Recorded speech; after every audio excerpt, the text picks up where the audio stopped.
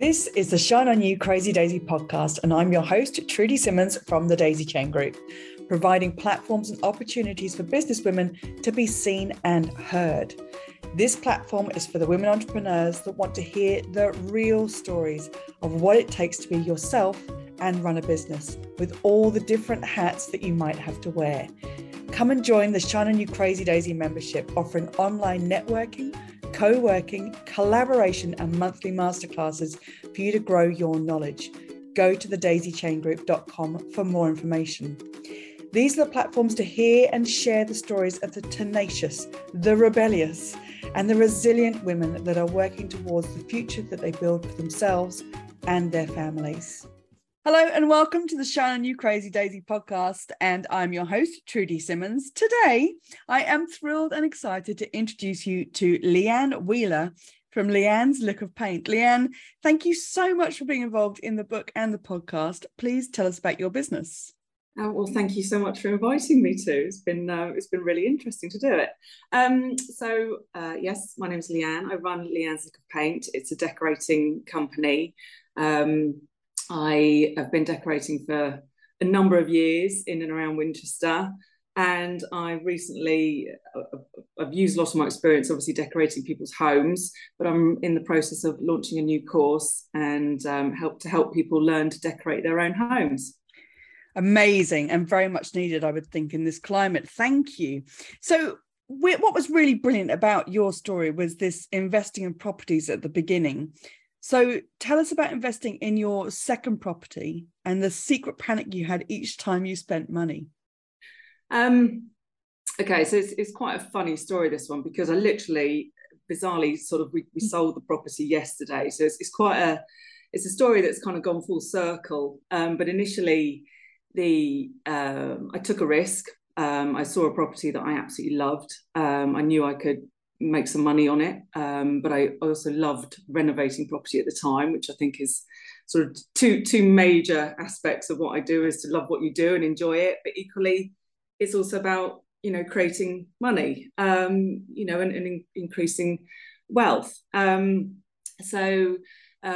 particular property, I could see it had potential. It was a beautiful Victorian property. It was it had been unloved. These two old ladies had lived in it for years and years, and it had bits and pieces done to it, but nothing substantial. It didn't have a bathroom, for example. They had a little shower in a back room, and I knew it had great potential. So I bought it. I borrowed, my father had invested some money, lent me some money in a previous project, and he decided to keep that money in. So it was a deposit of £30,000, which, God, it'd be amazing if you could invest in Winchester these days with a deposit of £30,000. I set about renovating it.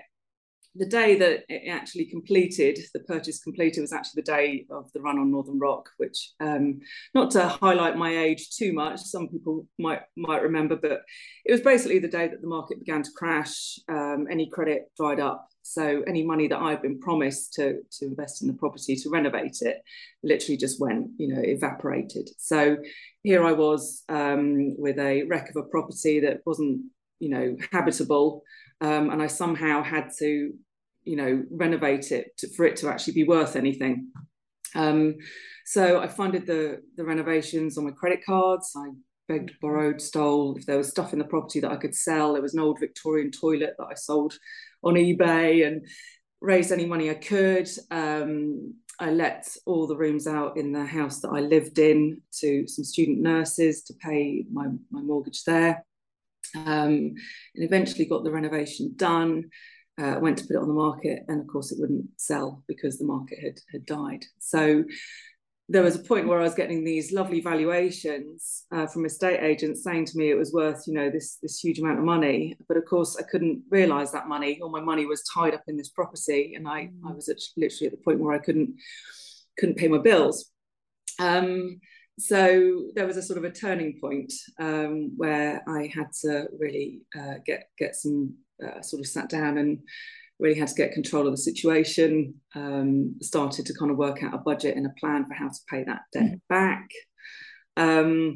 And at the same time, I managed to get the property let out. So there was a sort of a turning point where I then began to learn about letting out property, and the regular sort of passive income that I could earn that way.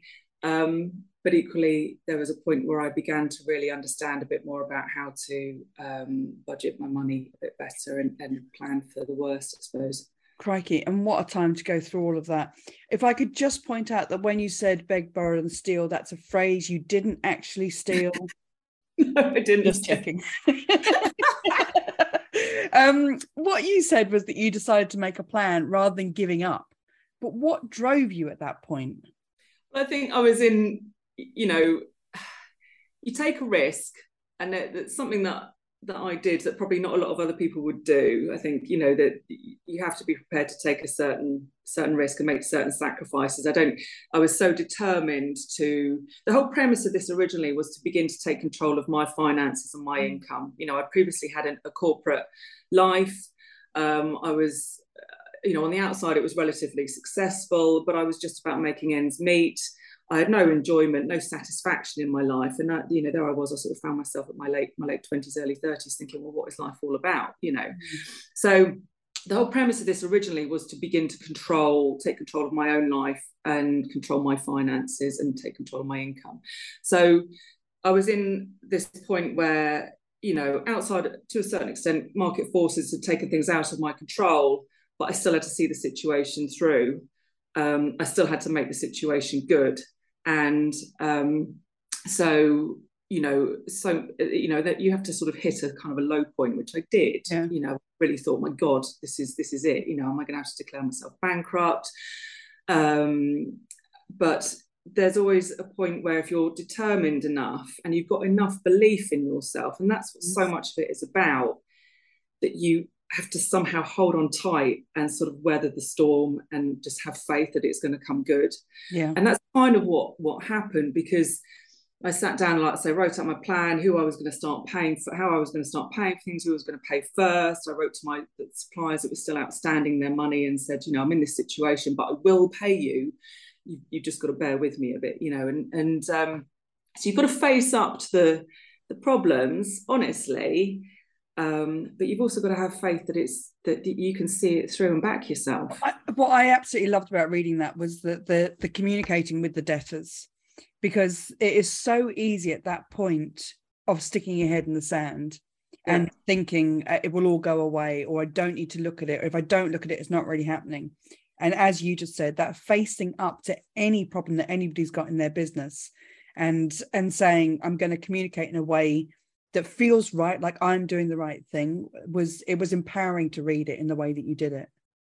Good, thank you. Well, I think now, even more so, I've got an appreciation of small, how small businesses run. Cash flow is so important, and all, I've had customers who have taken their time sometimes to pay me, and they don't realise I'm dependent on that to pay my bills, pay my mortgage. I don't do this as a hobby. I'm living on this money, and I don't think sometimes people realise that. So, I think, all these things are sort of, it's all about good karma, isn't it? You treat people how you want to be treated yourself. Yeah. And that was what I basically did. I said, I've got myself in this situation, and but it will come good, and I'll pay you. And that was what I did. So, after doing all of that, you then go back and get a corporate role. Why on earth did you then think, I know what, from this safe bit of my corporate role, I'm going to start working for myself? Well, by that point, I still had this huge debt, that I was chipping away at. So I had to go back to corporate life. But I had established so much about myself and learned so much about myself. I'd established the fact that I loved working in property. I loved decorating. I loved it. It wasn't just necessarily the sort of making things pretty and all those sorts of things. I loved the actual kind of physical, creative process, I suppose. And so when I went back to my corporate job, it was to pay the bills, pay the debts, pay the credit card, what was kind of left. But it was equally, it went back with a kind of like, well, I'm going to go back and do this. But it's means to an end kind of thing. So whilst I was actually I relocated back up to London for the job, I was able to commute to an Able Skills College in Dartford and get my decorating qualification, which I went every weekend. And, you know, you had a little kind of room that you kind of practiced, then you did wallpapering and got my qualification. And that was then the point where once the debt was paid off, I literally just packed up my car, you know, and moved back to Winchester and launched my decorating business. Amazing. Absolutely amazing. What a journey. If there was one lesson you've learned that every entrepreneur should know, what would it be? I think it's, in some ways, it's adaptability. I think, you know, it's to back yourself and have that adaptability, because that particular property that we were sort of talking about earlier, it was an initial investment of £30,000. I sold it yesterday after 15 years. And, you know, what was supposed to be like a quick 3-month flip took me 15 years to actually sell it. But if I'd sold it then, I never, you know, the things that I've been able to do with that initial investment of £30,000, it allowed me, I remortgaged the place twice. I bought 2 other properties. I now sold it yesterday, and it will now allow me to fund further growth in my business. So sometimes things don't work out the way you kind of plan, your timeline. You know, you're quite impatient to get things done, you're impatient to achieve things, but sometimes you've got to adapt and you've got to be prepared to kind of weather a bit of a storm. But as long as you kind of hold on tight and kind of back yourself and have that faith it's going to come good, it does. Amazing. What's your favourite business book? Darren Hardy, The Compound Effect, which I'm actually revisiting at the moment, because it's a very basic principle, but it is such a true reminder. It's all about doing a little thing each day, which over time compounds. But it applies to so many things. And I think sometimes you can get so worn down by, you know, you don't feel sometimes you're making progress.